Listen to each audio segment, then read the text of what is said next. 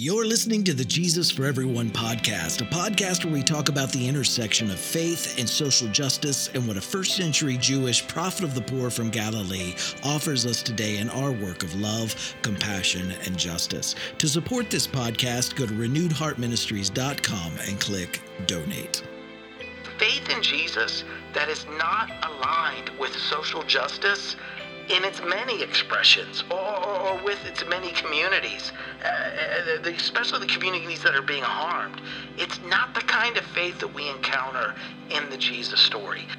Welcome to the Jesus for Everyone podcast. My name is Herb Montgomery, and this is episode 338, and our title is Saltless Salt and Social Justice. In Matthew's Gospel, Jesus says in Matthew 5:13, "You are the salt of the earth, but if salt has lost its taste, how can its saltiness be restored? It is no longer good for anything, but is thrown out and trampled underfoot." When people harvested salt from the ancient salt water, they would gather the rocks of salt along with various and sundry other white-colored rocks and place them in a cloth to use during cooking. And over time, the salt would dissolve through the cloth, and only the non-soluble rocks would remain. Eventually, the salt sack would lose its saltiness and be good for nothing more than common road gravel. What does it mean for those who claim to be Jesus followers to lose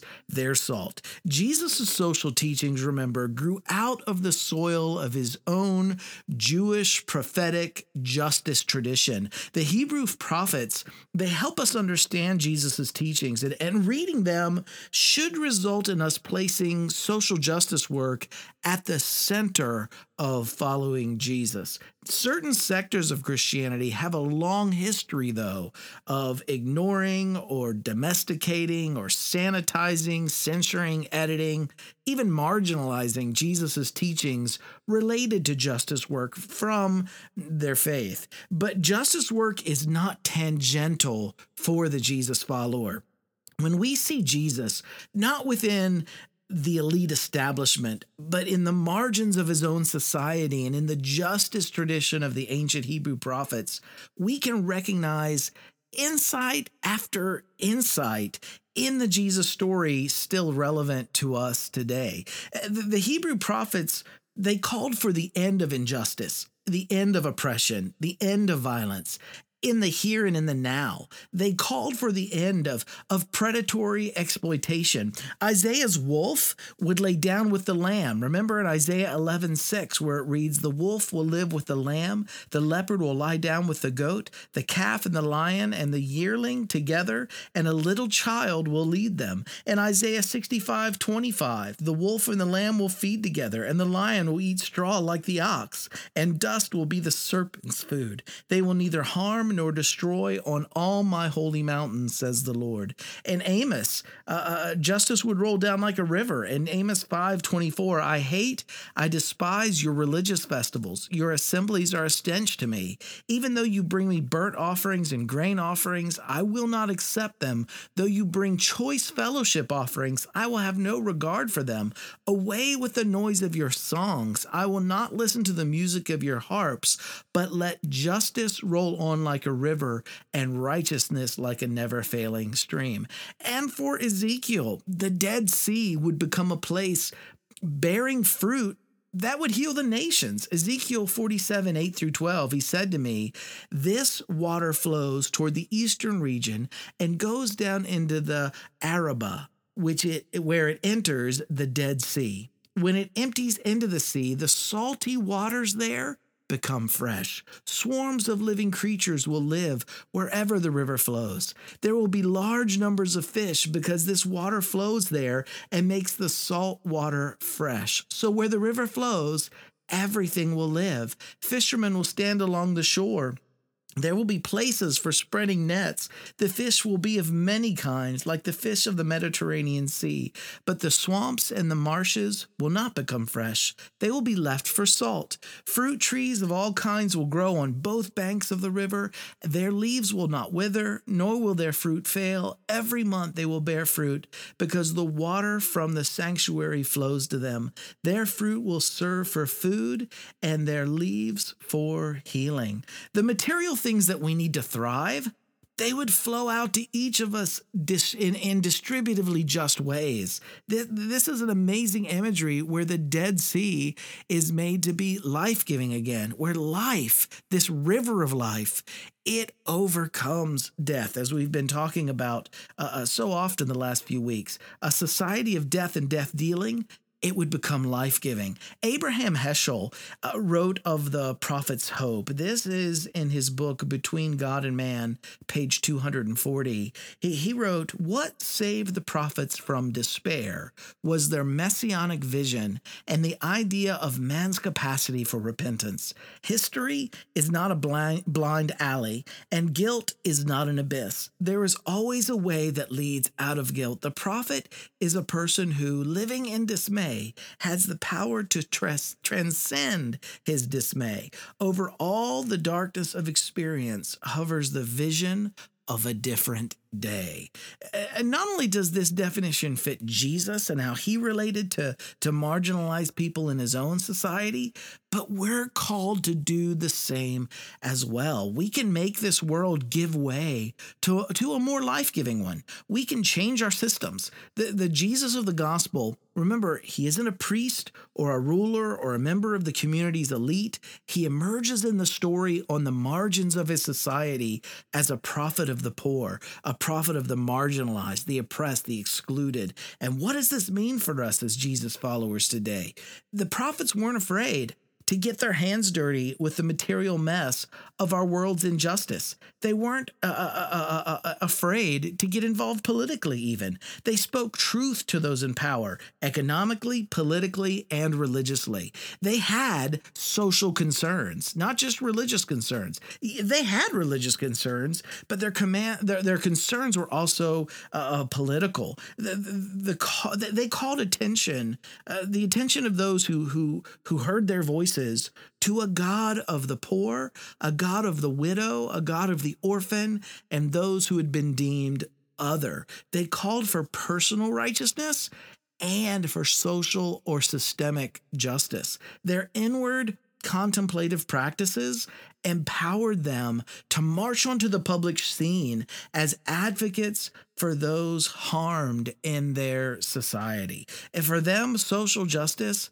was what God's love looked like in public. It reminds me of Isaiah 1:12 through 17, where it reads, "When you come to appear before me, who asked this of you, this trampling of my courts? Stop bringing meaningless offerings. Your incense is detestable to me. New moons, Sabbaths, convocations, I cannot bear your evil assemblies. Your new moon feasts, your appointed festivals, I hate with all my being. They have become a burden to me. I am weary of bearing them. When you spread out your hands in prayer, I will hide my eyes from you. Even if you offer many prayers, I will not listen. Your hands are full of blood. Wash and make yourselves clean. Take your evil deeds out of my sight. Stop doing wrong. Learn to do right. Seek justice. Encourage the oppressed. Defend the cause of the fatherless. Plead the case of the widow."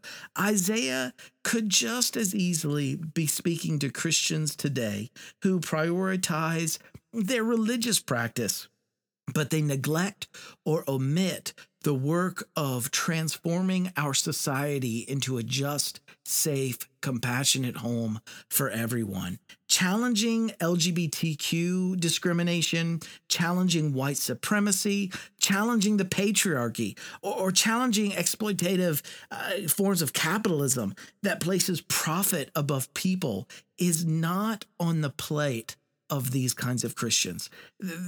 They give much attention.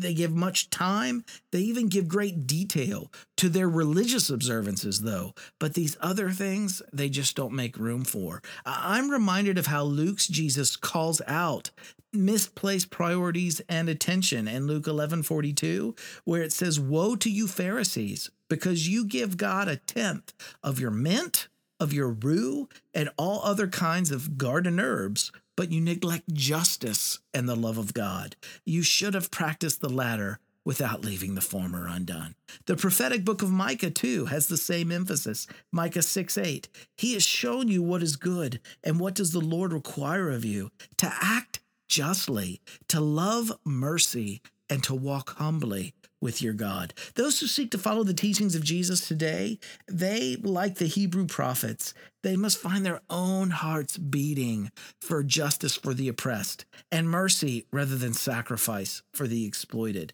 Their heart for justice and mercy must express itself daily through humble love that's learned to listen to the cries of the oppressed.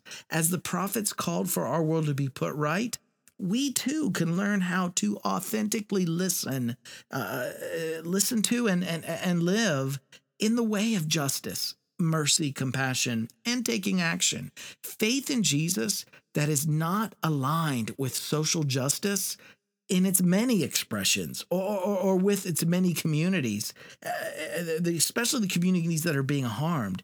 It's not the kind of faith that we encounter in the Jesus story. I look forward to the day when Jesus followers are known for ministering justice to the poor, those overwhelmed with grief of loss, and they stand with the beaten down and those that are hungering and thirsting for things to be put right. These are the people Jesus spoke about in Matthew 5:3-6. What group of people are on your heart this week? Let's be salt that hasn't lost its saltiness. Heart group application this week. We at Renewed Heart Ministries, we are continuing to ask all heart groups not to meet together physically at this time. Again, please stay virtually connected. We're running a couple heart groups via Zoom. And when you do go out, remember to practice distancing between yourself and others. Make sure you wear your mask and continue washing your hands to stop the spread of this virus. This is also a time, remember, where in the Jesus story we find the principles, the values of resource sharing and mutual aid. We can practice those right now within our heart groups and make sure that others in your group, that they have what they need. This is a time that we can work together and prioritize protecting those among us who are the most vulnerable. Think of how many ways you can come up with during this time, even though we're physically apart, to keep taking care of one another. Number one this week, share something with your heart group that spoke to you from this week's eSight or podcast episode. Number two, in Saving Paradise, How Christianity Traded Love of This World for Crucifixion and Empire, Brock and Parker, they remind us of these words. They remind us the work of justice requires paying attention to how difference is used to justify oppression. It employs astute awareness of how oppressive systems grant privilege and seek to protect it at all cost. It engages those who have privilege in challenging systems from which they benefit, not just helping those less fortunate. This week, I want you to discuss the differences between systemic justice work and charity. And then number three, what can you do this week, big or small, to continue setting in motion the work of shaping our world into a safe, compassionate, just home for all? Now discuss that with your group and then pick something from your discussion to begin putting into practice this upcoming week. Thanks for checking in with us today, right where you are. Keep living in love, choosing compassion, taking action, and working towards justice. I love each one of you dearly. I'll see you next week.